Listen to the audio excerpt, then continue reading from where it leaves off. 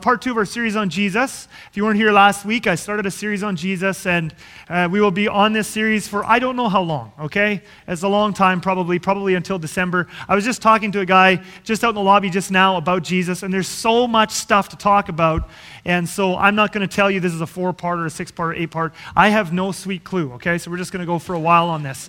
But today's message is directly tied to what we talked about last week. This is the practical application. This message is part 2 of part 1, is the practical application of what we worked through last week. And so just to give a little bit of a quick review, because this stuff that we're talking about in these first 2 weeks is the foundation for everything in this series. In this series, we're going to talk about lots of doctrine and stuff about Jesus that is really important. It's very, very, very important how we think about Jesus and what we think about him. And so we're going to get into lots of that. But I don't want Jesus to become a theological discussion, okay? He's a person, and relationship with him is everything. And so last week we talked about, and that's the foundation for this whole series, the fact that Christianity is a relationship, not a set of doctrines, okay? And again, doctrine's super important. We're going to talk about doctrine. It's important what you believe and all that sort of stuff. I'm not against doctrine. My point is Christianity is a relationship. It's not doctrines. We all know people who have been, called themselves Christians all their lives and go to church all their lives. They got all the right doctrines in their heads. And we all know there's people in our lives that we know like this, I'm sure, where, and these people have no fruit of the Spirit, and they're selfish and they're mean and all that sort of stuff. You can have all the doctrine you want in the world and still not be born again. Is that not true? So Christianity is not a set of doctrines. Doctrine's important and a part of that, but Christianity is a relationship. It's you, a human being, following another real person, Jesus.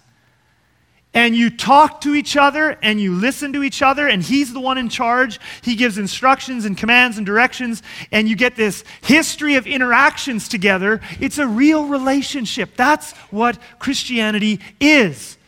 Okay, that's the definition, Christian. To be a Christian is to be someone who is preoccupied with Jesus. Your whole life is about him. You're following him. So you're constantly thinking about him. What does he want me to do? What is his heart in this situation? Where does he want me to go? How can I please him more? I want to know him more. That's a Christian. It's a person preoccupied, obsessed with Jesus. And the sad thing is that many people call themselves Christians and they have no idea of that concept. A lot of people, we sign up to be a Christian for all kinds of reasons. And again, I talked about this last week, and God has mercy. I don't think there's a bad reason to become a Christian. God will just take whatever. You want to follow Jesus, whether you want to escape from hell. That was my reason when I was 5 years old. I just didn't want to go to hell. And God says, welcome to the family, Chris, okay? And some of you, you came to Jesus because you needed help in your marriage, or you needed help out of an addiction, or whatever the reason was, you came to God. But many of us never moved from that. And we think that being a Christian is being saved from hell, and then you go to church and you believe a few things, and you just basically live a better life. That isn't what a Christian is. The Christian life is you signed up to follow and be obsessed with and love a person. That's what the Christian life is. And so if you're not following him, if you're not preoccupied with him, that's not Christianity that you're living. That's what a Christian is. Okay, and then of course we looked at the example of the Apostle Paul, and we looked at Philippians 3 in particular, a very famous passage where he talks about how obsessed he is and how passionate he is for Jesus. And of course, and as we looked at last week, a lot of us, we don't get impact out of those passages anymore. We kind of think they're cute. Oh, there's Paul going off about how much he loves Jesus. And it doesn't impact us because most of us don't love Jesus nearly like what Paul does, but we read these passages and we think, well, that was just Paul's brand of Christianity. Like we have this idea there's a whole spectrum of what it means to be a Christian. Some people are they're just passionate type people. It's a personality thing. Paul was one of those people. He was extreme. He was extreme in his love for Jesus. He was passionate. Most of the rest of us are just kind of bored with Jesus, and that's okay. We looked at that last week and we saw, no, what Paul was living, that's normal. A Christian is, or supposed to be normal, a Christian is someone who really loves Jesus. That's what you signed up for. You loved him so much, I'm going to follow you. And as a byproduct of that, you get saved from hell and you get saved from a bunch of things. But a Christian is a person who really loves Jesus. Now, of course, like I said last week, and that's where this week comes in, because we have to get a little practical now, because no doubt, I know that some of you will have gone home last week and you will have, you had feelings during the message of, oh, I'm doomed, right? I mean, if Paul's passion for Jesus, if that's supposed to be normal, a lot of us are going, oh, God hates me, because we know that we're nowhere near to Paul, right? And I'll be the first one to admit, and I did it last week, I'll just do it again here today, because I just want to let you know, and we can be honest about this, okay? I'll admit right now, I'm nowhere near where Paul was when he wrote Philippians chapter 3, not even a question. I'm nowhere near. And I'm pretty sure that probably none of us here this morning is in our wholeheartedness for Jesus where Paul was near the end of his life when he wrote Philippians chapter 3. The point isn't that God is going to condemn you right now and he's mad at you right now because you're not as wholehearted as Paul. What Jesus expects from us is movement. See, the problem with many Christians today is it's not that God's mad at us because we're not where Paul was in wholeheartedness. The problem is that we've just decided that it's normal to not be wholehearted, and we're okay with that. Being okay with not being wholehearted, that's a problem. And so Jesus says, I expect movement. What a normal Christian does is, we're not where Paul is yet, but we want to be in a place like that where we're wholehearted for Jesus. That's where we want to be. And so the thing I'm coming against in this message, in the message last week and the message today, is this place where so many Christians have come to, which is where they're camped out in a place of boredom with Jesus. And they think it's normal to be bored with Jesus. And it's to people like that Jesus said this in Matthew 7, 21, 23. I'm going to read this passage, and some of you are going to think, oh, this is a condemning passage. It's not a condemning passage. It's a freeing passage. I'm going to look at it twice in this message. We'll come back to it later. But Jesus said this, to people who think it's normal to be absolutely bored with Jesus and it's okay for me not to be wholehearted for Jesus, this is what he says, not everyone who says to me, Lord, Lord, will enter the kingdom of heaven, but the one who does the will of my Father who is in heaven. Okay, so not everyone who spouts Jesus' name and says, Jesus is my Lord and I'm a Christian, not everyone who says that is a Christian. That's what Jesus says, okay? On that day, many will say to me, Lord, Lord, did we not prophesy in your name? And cast out demons in your name, and do many mighty works in your name, and then I will declare to them, now look at the relational thing here again, and we looked at this a lot last week, I never knew you, depart from me, you workers of lawlessness. So Jesus says, you thought being a Christian was just doing your own thing, and just saying Jesus' name, and you're saved from hell, and Jesus says, no, Christianity is a relationship, I never knew you, depart from me. It's a relationship. Now again, I know I read that passage, and right away a whole bunch of you go, oh, it's hopeless for me. Okay? But again, the point in this passage isn't to condemn you for where you are in your small and imperfect and impure love for Jesus, wherever you are on that spectrum. What Jesus wants is movement. Think about it this way. If I think about my relationship with my wife, LaDawn, we've been married 11 years now, okay? So that makes me somewhat old. And so you just extrapolate from that makes some of you very old, okay? But I've been married for 11 years. If I go back, 13 years, back to when I first, was just kind of meeting LaDawn, the first kind of couple times I ran into her before we even talked or anything, if I go back 13 years ago to when I, first just sort of saw her and got to know her, and if I compare my love now for her compared to what it was back then, those are two completely different things, okay? Absolutely completely different things. My love for LaDawn now is far deeper 13 years later than it was 13 years ago. I mean, it's not even a comparison. I mean, what I'm willing to sacrifice for her, how much I appreciate her, how much I know her, how much I just enjoy her is like light years from where it was 13 years ago when I just first got to know her and saw her college career one day. And it's like, oh, hi, your name's LaDawn Leckerman. Okay, there it is, right? Light years different, okay? Now, do I go back, do I think back, when I think back to 13 years ago, do I condemn myself and go, oh, I was such a wicked person. My love for LaDawn was so weak. And you go, no, that's dorky. You're right, that is dorky, okay? And it's dorky because relationships have to start somewhere. Is that not true? You start somewhere with a little bit of love, and then over time, you grow in love, okay? The point is that there's movement, there's growth, okay? Now, if there hadn't been movement or growth, if my love for LaDawn today was the same as it was 13 years ago, then, maybe the first time I ever was in the same building with her or whatever, if it was the same today as it was back then, our relationship would be dead, would it not? It's not bad that it was low then, but it would be bad if it had stayed low till now. I mean, I like what Pastor Tim says. He said something to me a couple years ago, and it's just stuck with me. And when he talks about marriage, and it's so true, he says a marriage is always moving in one of two directions. There's not three directions. There's not such a thing as just coasting. A marriage relationship is either the two people are moving together. If they're not moving together, they're moving apart. And that is just so true. I mean, the moment you think you can just coast in a relationship, hey, now we got to level good, and now we're just going to coast on good. The moment you stop investing, serving, sacrificing, the relationship doesn't coast, it goes the other way, it goes apart. And this is what Jesus expects from us in our relationship with him as well. He's not mad at you for being a long ways away from wholeheartedness. But he does expect you to be moving towards him, to take whatever small, weak, imperfect, impure love you have, and to take another step towards him and to grow over time. That's what he wants from you and me, okay? And that's where this message comes today, because the question then is, how? How do we grow in love for Jesus?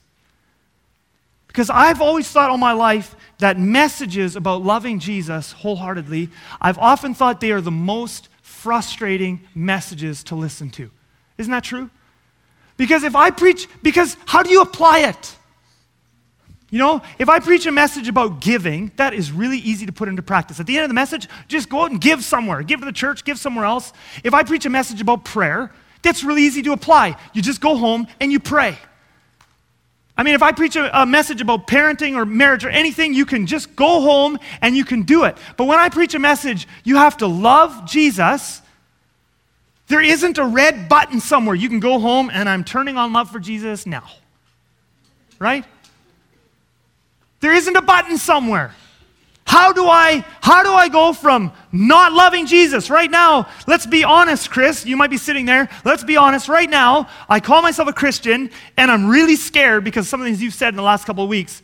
But I have to be honest. I don't love Jesus at all. I'm really bored with him. How do I go from that to being Paul? It seems impossible, and many people despair of it. They think, I can't love Jesus that way. And people are frustrated. Many Christians are frustrated because they don't know how to work up love for Jesus. And that's why this message I'm preaching today, this message is all good news. Because the first thing I want to say to you here today is, you're right, it is impossible to work up love for Jesus.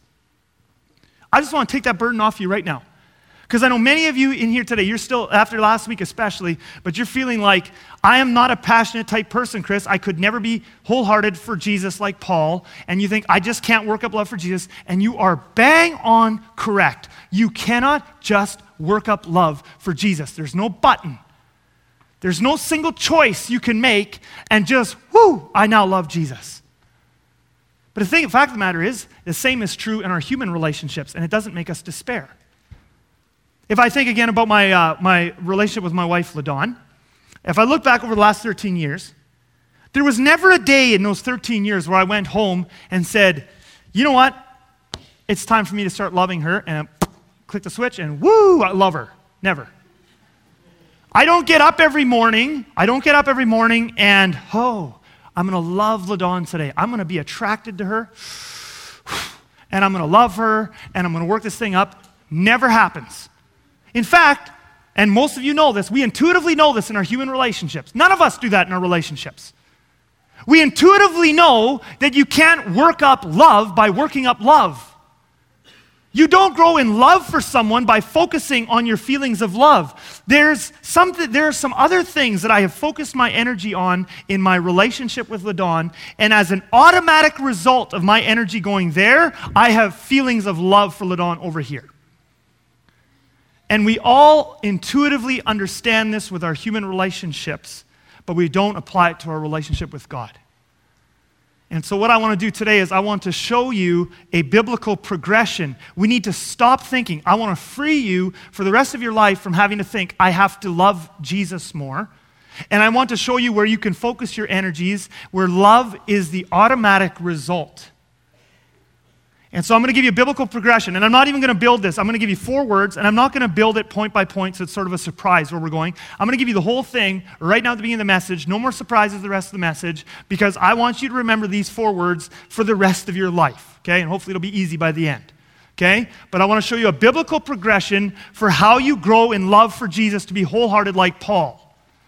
And the 4 words are seek, find, know, love, okay? Seek, find, know, love. I'm going to say those 4 words so many times here today that you are going to be sick of them, and hopefully you'll understand them just a little bit. But I'm going to start with love. Let's talk about love. The first thing you need to know about love is that you can't love someone you don't know. Is that not true? I mean, that's just true. Again, we intuitively know it. We intuitively know that and apply it to our relationships with human beings, but we don't apply it to our relationship with God. It's impossible for you to love someone you don't know. If I go back 14 years before I knew who LaDon was, if I had a time machine, I went back and I went to where I was living 14 years ago and knocked on the door and said, hey, Chris, do you love LaDon? And I would say, huh? And I wouldn't punch myself in the face from 14 years ago and say, you idiot, how can you not love her? Because obviously I didn't love her then, I didn't know her. Okay? In order to love someone, you must know them. In fact, the word intimacy means to know. Right? Isn't that true? To know, to be intimate with someone is to know them, to know their fears, to know their hopes, to know their little, their quirks and their idiosyncrasies and how they work. Like, I know all kinds of things. 13 years later now with LaDon, I know all kinds of things about her that you guys would think, wow, she is really weird.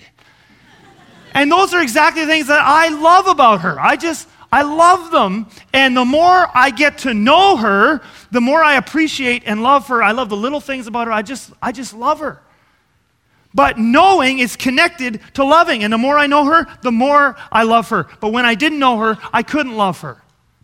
Okay? And this exact same thing is true of our relationship with God. And so the first thing I want to tell you here today is that the reason so many Christians, the number one reason why so many Christians don't love Jesus, this is the reason, I'll tell you why right now, is because we don't know him. Is because we don't know him, okay? We say his name before meals, and we say his name at church, and we put his name into devotionals and all kinds of things, but then we're bored with Jesus. Why are we bored with Jesus? I'll tell you why we're bored with Jesus. It's not because Jesus is boring. We are bored with our lack of Jesus. We don't know him. If you knew Jesus, you would love him. I guarantee it. I mean, look, read the Gospels. If you knew Jesus, you would be passionate for him. You would not have to work it up. I don't care who you are today. You could be sitting here today and you're the most stoic, unemotional guy. You think you can never be passionate for God. Just read the Gospels. I dare you to find me one person in the Gospels who is bored with Jesus. I dare you to find me one person that Jesus met that was bored with Jesus. Jesus shocked people. He surprised people. He offended people. He delighted people. He angered people. And he sometimes scared people. He did all kinds of things, but Jesus never bored people. Now, not everybody loved him either. The ones with bad hearts hated him, but nobody was in the middle. You either loved him or you hated him, but Jesus inspires passion. If you knew him, you wouldn't be just bored with him. Think about the disciples. I want you to think about the disciples for a bit here. The disciples were not super spiritual gurus. Like, I love that the Gospels just show us real people. They had all kinds of problems in life. These guys came, tax collectors, fishermen. They were normal guys. They were not hyper-spiritual guys, okay? And the Gospels show us that they had many quirks, they had many shortcomings, they had many problems. But you want to know one problem the disciples did not have? They did not have a problem loving Jesus. You won't find anywhere, you turn to Luke chapter 9 in your devotions one morning, and you find that Peter got up one morning, and he said to Andrew and James and John and Bartholomew and a few of the others, he said, guys, you really got to pray for me because I'm having a hard time loving Jesus these days. They were average, normal guys, absolutely average, normal guys, not super spiritual, and they loved Jesus. Why? Because they knew him. And he was so wild, so unpredictable, so joyful, so loving, so brave, so magnificent, so courageous, so everything. He was everything their hearts had ever desired, and they couldn't help but love him. After he left them, all of them, and again, I'm not talking about Judas here. Again, people with bad hearts hate him. I'm not talking to people with bad hearts, though, here this morning, I'm sure. But, so I'm not talking about Judas, but I'm talking about people with good hearts. If you met Jesus, you wouldn't be able to help yourself. After he left, all of the disciples were willing to be martyred for their faith. In fact, all of them were martyred except for the Apostle John. And the Apostle John, even him, the Romans tried to boil him alive in burning oil. So here's a dunking in boiling oil. Comes up, oh, he's not boiled yet. They dunk him again, he's not boiled yet. They finally give up and they send him to Patmos and he writes the book of Revelation. But my point is, they were all willing to be crucified, beheaded, stoned, whipped, beaten, boiled. They were willing to go through the most gruesome tortures and death happily. Why? For a set of doctrines? Not a chance. Because they knew a person. And that person had so taken their breath away. He was so wonderful. They loved him. They couldn't help but love him. And they were willing to go through anything for him. They loved him. Why? Because they knew him. If you knew him, you would love him. What about heaven? Let's talk about heaven for a minute. Do you think in heaven, they have seminars? You know, the Apostle Paul runs a 5-week seminar, How to Love Jesus More. And he's taking notes for my message today. No. Even if he did do that seminar, he wouldn't take notes from me. But, they have a seminar, How to Love Jesus More. And all the angels and the people come to the seminar, how are we going to love Jesus more? You think they have seminars like that? Not a chance. Why don't they have seminars like that in heaven? Why don't they have messages like what I'm preaching to you here today and last week? Why don't they have messages about how to love Jesus more? I'll tell you why. Because he's there with them and they know him. If you know Jesus, loving him and being wholehearted for him is the easiest thing in the world. Revelation chapter 5, and I don't care how hard-hearted you are, it's the easiest thing in the world. I want to just show you a worship scene in heaven. Revelation chapter 5. And between the throne and the 4 living creatures, and among the elders, I saw a lamb standing, that's Jesus. And he went and took the scroll from the right hand of him who was seated on the throne. And when he had taken the scroll, the 4 living creatures and the 24 elders fell down before the Lamb. Now, I'm going to go on and get the rest of the passage here. I just want to stop here for just a moment. Okay, but because we just have to get the scene in our minds, all right? So Jesus walks into the room, and everybody, you got angels and saints and power, all kinds of powerful angelic beings, and they all fall down in worship to Jesus. Now, my question is, why? Why, Jesus walks into a room, everybody falls down and worships. Why do they do that? Okay? Is it because there's a rule in heaven, and it's kind of like in our kids' men, and we have different rules and stuff posted up on the walls, colorful paper to remind everybody of the rules? Do they have kind of rules like that posted on all the rooms in heaven? And it's just a reminder, guys, when Jesus comes into the room, we need you to fall down and worship. Is that why they do it? Sort of a checklist, and someone taps them, hey, Jesus in the room. Oh yeah, fall down and worship. Not a chance.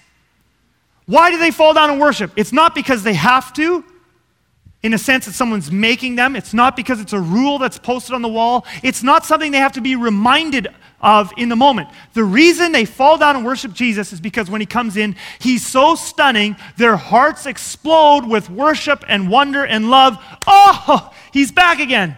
And they love him, and they can't help it. And nobody has to work it up. It's sort of like, I'm trying to help you draw an analogy here because there's a lie I'm coming against here. A lot of people, and I'm sure some of you are here today, maybe even many of us, we have this lie that I don't have a lot of love in my heart for Jesus, as if the problem is you don't have enough love in your heart. You know what? You don't have a love problem in your heart. Your heart actually would just respond like this automatically. Think about it this way. If those of you who have ever been to the Grand Canyon, I've never been there, but I'd like to be there, okay? But if you've been to the Grand Canyon, or you've been to the mountains, I love whenever I've been in the mountains. But when you're standing, at the edge of the Grand Canyon, or at, on some beautiful mountain and you're overlooking some amazing scene, okay? Do you have to work up feelings of love and awe? Like, when you stand at the edge of that canyon or on the edge of this mountain, or you look on some scene of just majesty and splendor, do you have to turn on some worship music and kind of, and after about 5 or 6 minutes, like, feeling the awe. Oh, I'm feeling the awe. Woo, this is amazing.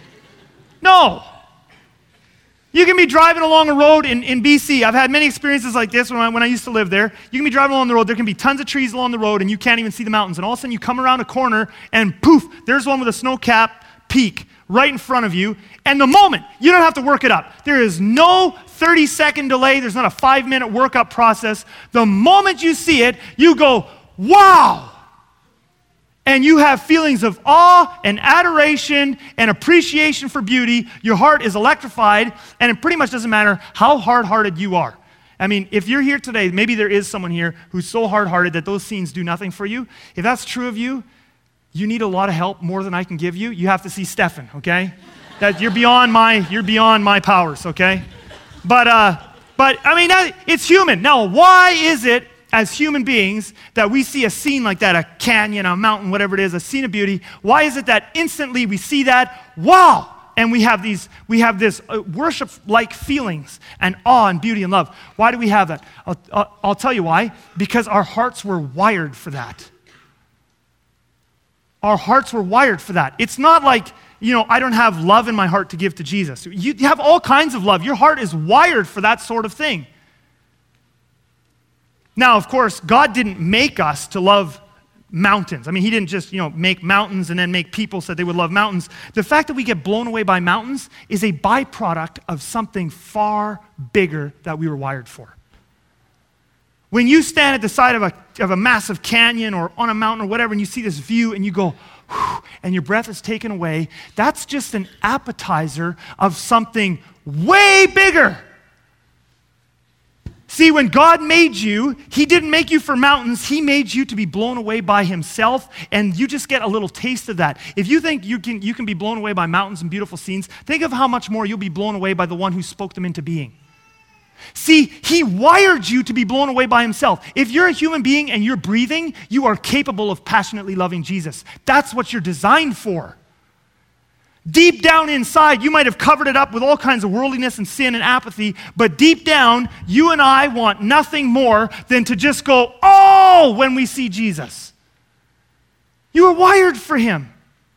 And so if you knew him, if you just met him, you'd be just like the disciples who were willing to die the worst deaths for him. You'd be just like anyone in heaven who just falls down and worship. If you just met him and knew him, you were wired to have your breath taken away by him, to love him.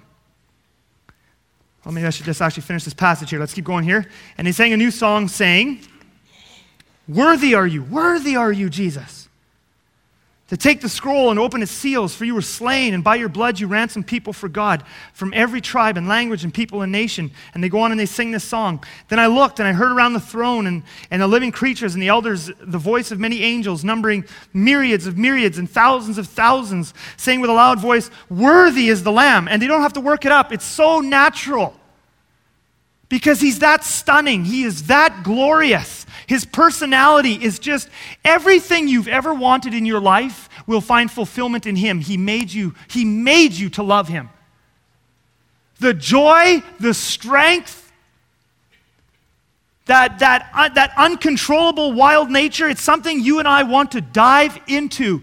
He is life. So when you are with him, it's not hard to love him. He's everything to you, who was slain to receive power and wealth and wisdom and might and honor and glory and blessing. And I heard, look at this, every single creature in heaven and on earth and under the earth and in the sea. It's not just women and children. Some guys, they're so stoic. They just think, I can never be passionate for Jesus. And they just kind of, fold their arms during worship and stuff, and they just think, I'm a hopeless case. I think that's often what they think. I'm a hopeless case. I can't love Jesus. It's embarrassing for me even to try. And it says here, every creature who sees Jesus, every creature, not just the women and children, the most intimidating, powerful angel, the strongest, meanest, whatever guy. I mean, we're not talking about, obviously, the ones who rejected Jesus and went to hell, but everyone with a good heart, every creature who sees Jesus is blown away by him. blown away by him. And the four living creatures said, Amen, and the elders fell down and worshiped. Now, I know something. I know how we people think because I'm a people. And I'm not perfect anywhere close to it either, so I know how you think. I know how it is to feel when you read Revelation sometimes. I know how it is to feel. You read some of these worship passages, and you read that, people falling down and singing and crowns and all these different worship scenes we read about in heaven. I know what it's like to read those passages, and you don't consciously say these words because you would feel sacrilegious, but I know how it is to read those passages and feel you feel like these passages are kind of dorky. Isn't that true? Like they don't appeal to us. Is that not true? We read these worship passages sometimes, and it doesn't appeal to us. It seems weird, okay? If you're here today and that's where you are at in your walk with Jesus right now, that you read some of these worship scenes and it feels kind of dorky to you, I want to tell you something. Your focus is you're missing the point. Your focus is in the wrong spot, okay? The focus is not the actions, okay? The point isn't what they're doing, the falling down and crowns laying down at his feet and all sorts of stuff. The point isn't what they're doing. I mean, if the actions themselves, if I went to Superstore tomorrow and people were throwing themselves down on the floor and shouting out praise and stuff, I'd be woohoo, and I'd be out of here too. That would be dorky. Okay? The point is context. It's not what are they doing, it's why. Why are they doing this? And the answer is because Jesus is just that stunning. He's just that magnificent. They can't help themselves.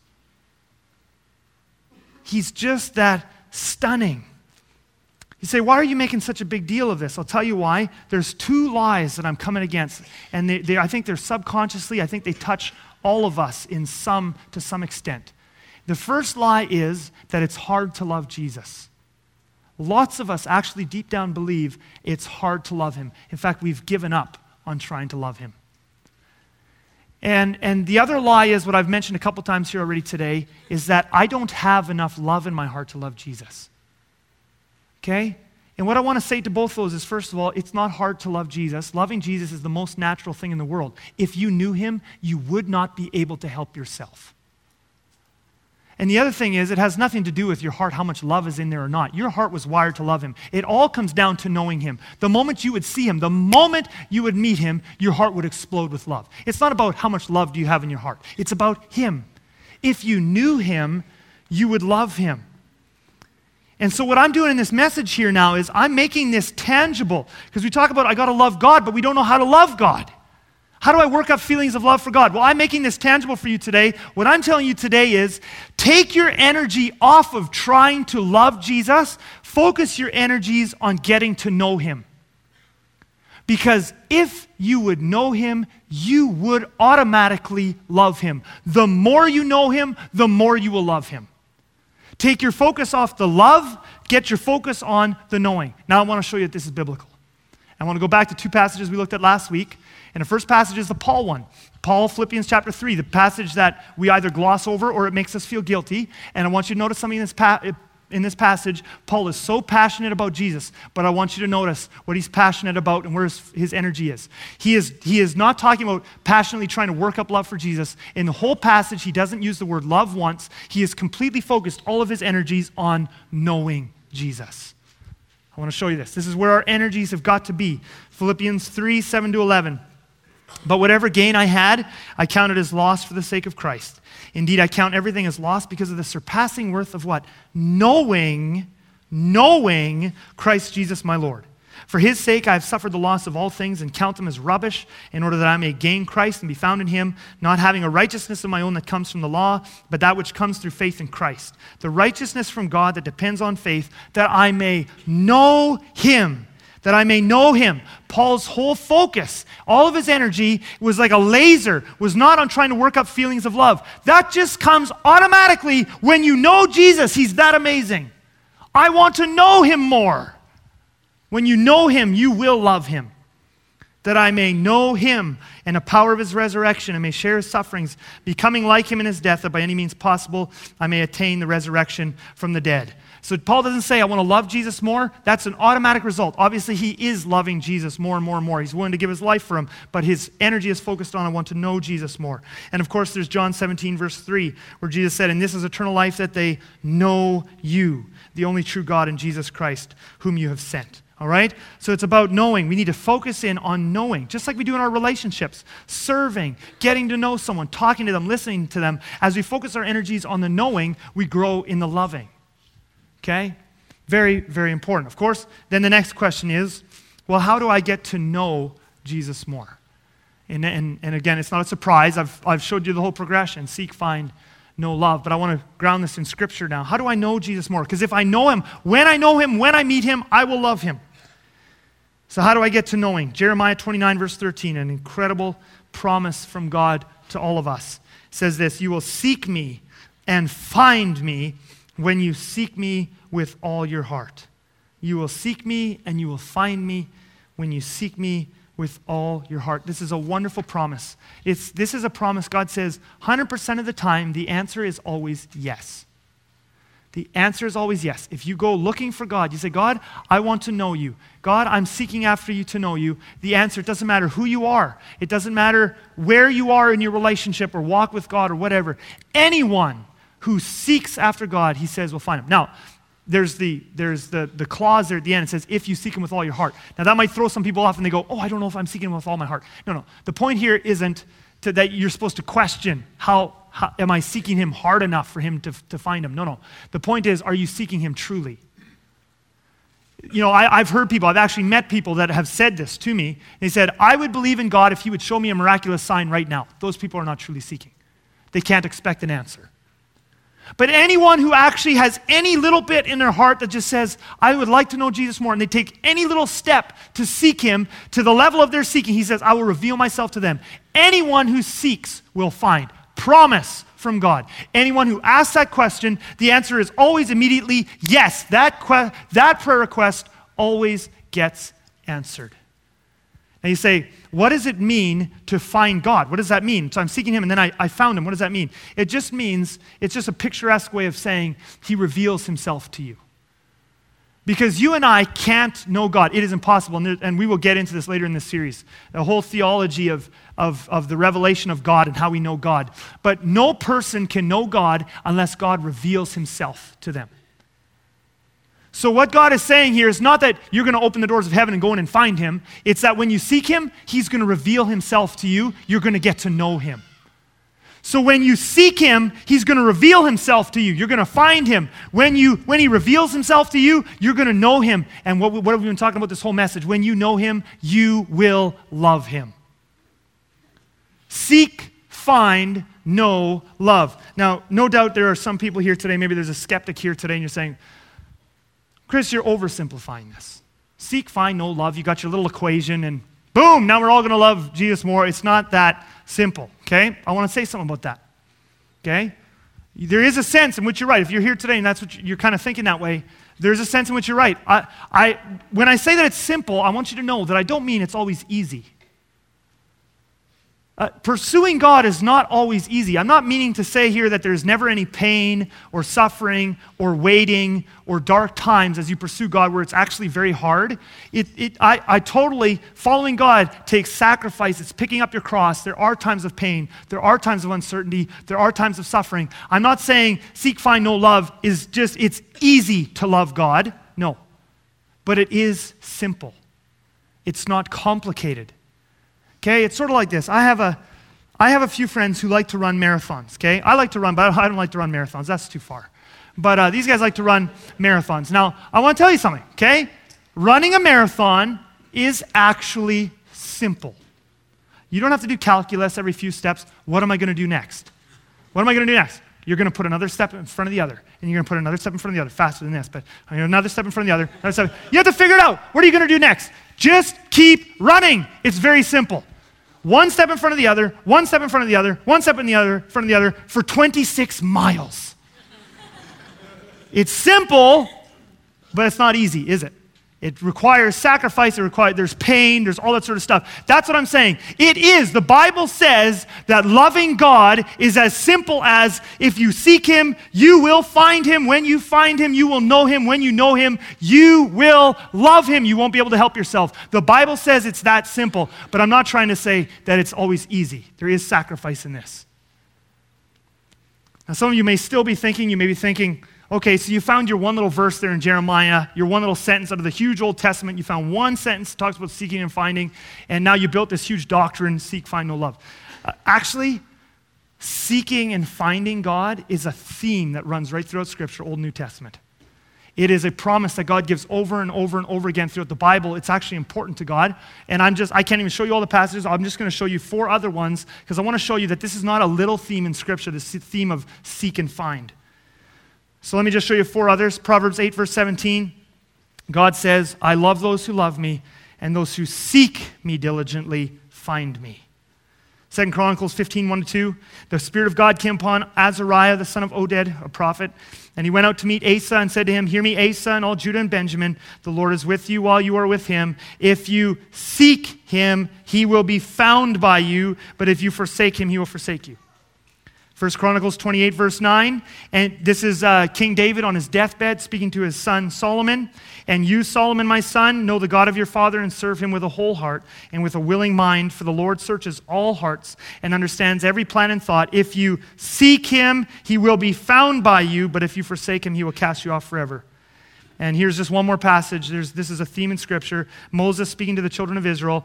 But from there you will seek the Lord your God, and you will find him if you search after him with all your heart and with all your soul. Deuteronomy 4:29. So when you seek God, he says, I will reveal myself to you. When he reveals himself to you, you're going to get to know him. When you get to know him, you'll be, the disciples couldn't help themselves. The people in heaven can't help themselves. You were made for him. You won't be able to help yourself. You will love him. And so what I'm showing you in this message, I want you to remember the progression, to seek, find, know, love. But the important word here, the important thing we have to realize is you don't have to apply all 4 of these points. See, loving, knowing, and finding, him revealing himself to you, all 3 of those are actually out of our control. You can't work up love for Jesus. You can't know Jesus unless he reveals himself to you. And there's a whole, that's throughout the New Testament scriptures in particular. And you can't make him reveal himself to you. All you can do, your energies can only be focused on the first part, which is seek.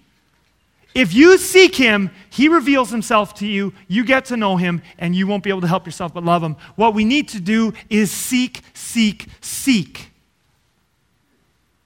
And so I want to finish this message on how do we seek. And there's much more here than we can get into in just the final 5 or 10 minutes here. Much more. I'm going to give you 3 words, but the last 2 of these we're going to develop in the rest. I don't want to talk about them right now, but we will develop them in the rest of this series. But the 3 words I want to tell you, how do we seek God? How do we seek him so he reveals himself to us so we can know him and love him, seek, find, know, love? And the 3 words I want to give you are just obey and listen and meditate on Jesus, okay? And I want to develop that meditating on Jesus a lot in this series. In fact, that's most of what this series is about, meditating on Jesus. We want to talk about Jesus.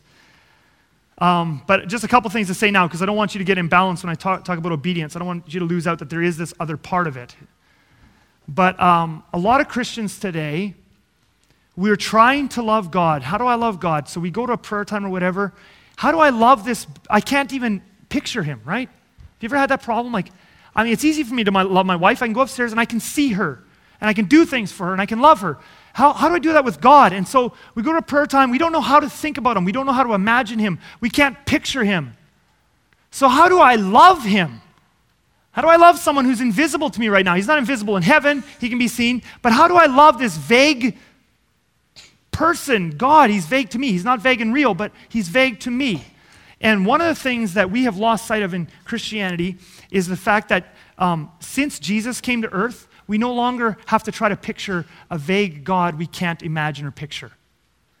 Jesus Christ is the fullness of God dwelling in the flesh. I'm going to develop this. Jesus Christ in the flesh, the man Jesus, the God-man Jesus, is God's full revelation of himself to us. And many Christians are bypassing Jesus and trying to picture God the Father nebulously while they pray in hopes of growing in love for this God we can't see. In heaven, we will see God the Father. They see him and they bow to him and they worship him in heaven. And there's many passages about that in the scriptures. But we haven't seen him here on earth. We can't picture him. And many Christians are trying to picture this vague God they don't know about in an attempt to love him. And the Bible says over and over and over again, look at Jesus. And we've got Jesus' life, concrete, all kinds of stories about him right in here. You don't have to think about a God you've never seen before. You just have to look at him in the Gospels. And Philip, right before Jesus dies, Philip says to Jesus, Jesus, could you just show us the Father? And Jesus goes, I can just feel him sighing. He's just about to die. These guys have been with him 3 years. You still don't get it, Philip? And you can read this in John 14, we'll develop this in some later messages, but he says, you still don't get it, Philip. If you've seen me, you've seen the Father. I have come and put on human flesh. You don't have to think about a vague God anymore. You can look at Jesus, and that is a huge key to falling in love with God. But anyway, I said I wasn't going to talk about that, so I should just stop maybe. I just want to finish with one word now, obedience. So we'll develop that with Scripture later on. That's a huge key. And you can't know God without knowing Jesus. That's a very common theme in the New Testament. But obey, okay? Now I just want to talk about obey. How do we get to know Jesus so we can love him, right? So we have to seek. What does it mean to seek? A lot of you probably think that the practical application for this message now is you've got to go in your basement and you have to spend more time meditating and praying. There is that part of it. I just said, meditate on Jesus. We're going to get to that, okay? There is that aspect of it. But we have very Greek thinking mindsets. We think if I want to know God, I have to know him with my mind. I have to think. And this is what many Eastern religions and New Age spiritualists, they're into, I got to meditate. They're trying to connect with their gods always through their mind. And this is not how the God of the universe only wants to be. Yes, there is an element of meditating and thinking about him, yes, and prayer. But that's only half the equation. The Christian God is very different than the other gods, where all this meditation stuff does it. In order to get to know the real God of the universe, the biggest key is obedience. The biggest key is to do what he wants you to do, because it's in the doing that he reveals himself. It's actually in the actions of obeying him. I talked to a guy just this morning, and the Holy Spirit had given him a prompting this weekend to just do a little thing. It was the littlest, most embarrassing, just little thing. It just so insignificant. And he said, I did it. And the joy that spilled out of my heart. Why? Because it's in the obeying, it's in the doing that God opens up your heart and reveals more of himself to you, and you get to know him, and then you love him more. In the doing. It's not just in your basement thinking about him that he talks to you. It's in the doing. And the thing you need to know about God is to know God is to obey God, and to obey God is to know him.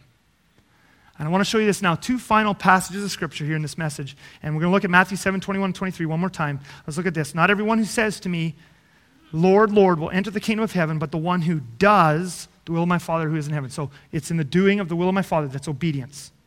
Now I want you to see the connection here between obeying and knowing.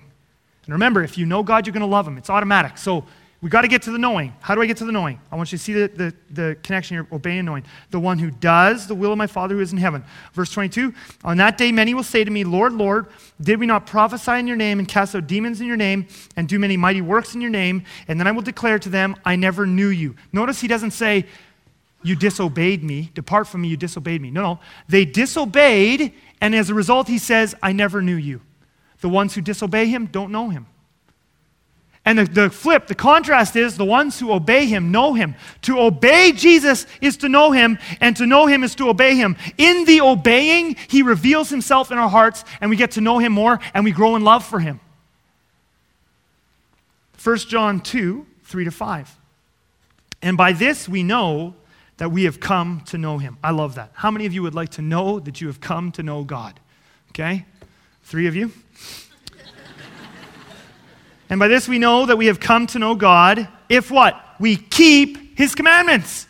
How do you know if you know God? If you keep his commandments. If you obey him, you know him. Now look at this next line. Love this. Whoever says, I know him, but does not keep his commandments is a what? Let's try that again. Whoever says, I know him, but does not keep his commandments is a what? Liar. Is a liar. and the truth is not in him. But whoever keeps his word, in him truly the love of God is perfected. So, the first step to knowing God more, because you want to love God, you can't focus on the love. It's the knowing. We got to get to the knowing. How do we get to the knowing? Is obeying. Do what God wants you to do. Do what God wants you to do. He's got commands in here. Search them out and obey them. He gives promptings in your heart. People he wants you to love. We are Christians. How many of us go through our days and there's all kinds of people around us at work and in our families and we totally ignore them and we don't love them. And he wants to give you promptings to love them and we just go through our lives selfishly. And then we wonder why we don't love God. We don't know him because we're not obeying him. You search out his scriptures and you obey his commands and you follow his promptings to do this and to do that. I'm going to love so-and-so. I'm going to encourage so-and-so. I'm going to advance your kingdom here. I'm going to serve you here. And it's in the doing of his will that all of a sudden, you feel this joy. You begin to know him because as you know him, you begin to love him. And there is an element of meditation and thinking on his word and Jesus, and we will develop that. But I want you to know today that knowing Jesus is not just about a mind thing. So if you seek him, you will find him. He will reveal himself to you. And when you find him, you'll know him. When you know him, you'll love him. So here's my practical challenge. I'm going to finish this message now with a practical challenge. Just like I did last week. I want to give you 3 practical challenges for the week. And no doubt, I know some of you will, you got to give me the practical challenges. So I don't really care. You didn't vote me in. You can't vote me out. So 3 practical challenges. First challenge is the same as last week. I challenge you to pray this week every day. Jesus, I want to know you more. Reveal yourself to me. He's a real person. He wants to answer that request. Doesn't matter who you are. Again, I dare you to pray that prayer. If you seek him, you'll find him. When you find him, you'll know him. When you know him, you'll love him. He always says yes to that request. Jesus, I want to know you more. Please reveal yourself to me. Second thing I want to challenge you to do is I challenge you to apply one thing every day. And those of you who are regulars here at Southland, you know about the whole scoop thing. When you're reading your Bible, doing the scoop thing. That's awesome. So you're already doing this. But my challenge to you is every day when you're reading your Bible, don't close your Bible until you've taken one thing and prayed and say, God, what do you want me to do today? That's why we read this book. This book, we don't read this as a novel to just get through it and check something off. You are reading this because you want to love God. How are you going to love him? You've got to get to know him. How are you going to get to know him? You have to obey him. That's seeking him. So we have to turn these words into action. Joshua 1:8. Don't have it in my notes, but we'll just go there, see how good I know the Bible here. Joshua, Deuteronomy, Joshua. I'm on the clock here. Here, verse 8. This book of the law shall not depart from your mouth, but you shall meditate on it day and night, so that you may be careful to do according to all that is written in it. For then you will make your way prosperous, and then you will have good success.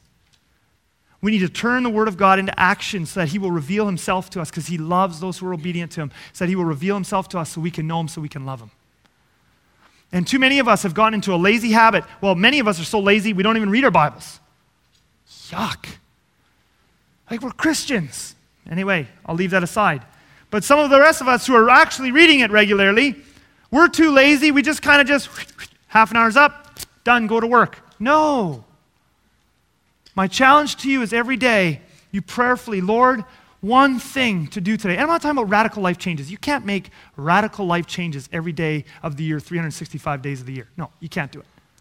But little things. You read in there, Holy Spirit, how do I apply this? And you jerk. Change more diapers, okay? I'm doing more diapers today. Okay? I got that one once, okay? You know, it's be more thankful. Maybe it's change the way you're thinking. You need to think about me differently. Whatever it is, it can be very little things. Sometimes there'll be bigger things. Sometimes they're very little things. But every day, Jesus, in your word, give me something to do so that I can know you, so that I'll fall in love with you. Lastly, my challenge to you would be to keep track of the promptings you get during the week. And this one is going to encourage you so much. This one is going to encourage you so much. In your journaling, think back over the week and start to write down, make a list. I did it again this morning. Make a list of all the little promptings God's given you. Most of them are very small. The prompting you had to send so-and-so an email of encouragement. So-and-so, the prompting you had to say sorry to so-and-so, whatever. Make a prompt. You know what it's going to do? Many of us have this false idea that Jesus is far away. And you have no idea how close he is to your life.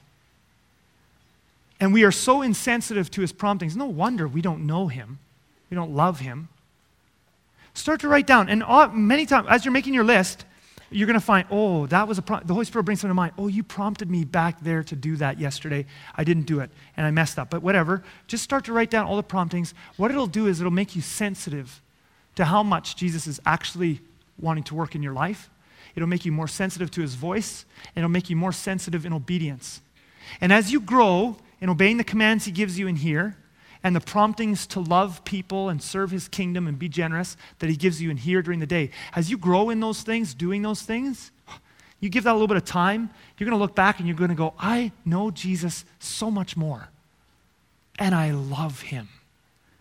And it won't be hard. There's no button, but it's in the doing and the seeking. That's where the finding and the knowing and the loving come. Bow your heads with me, close your eyes. Heavenly Father, Lord Jesus.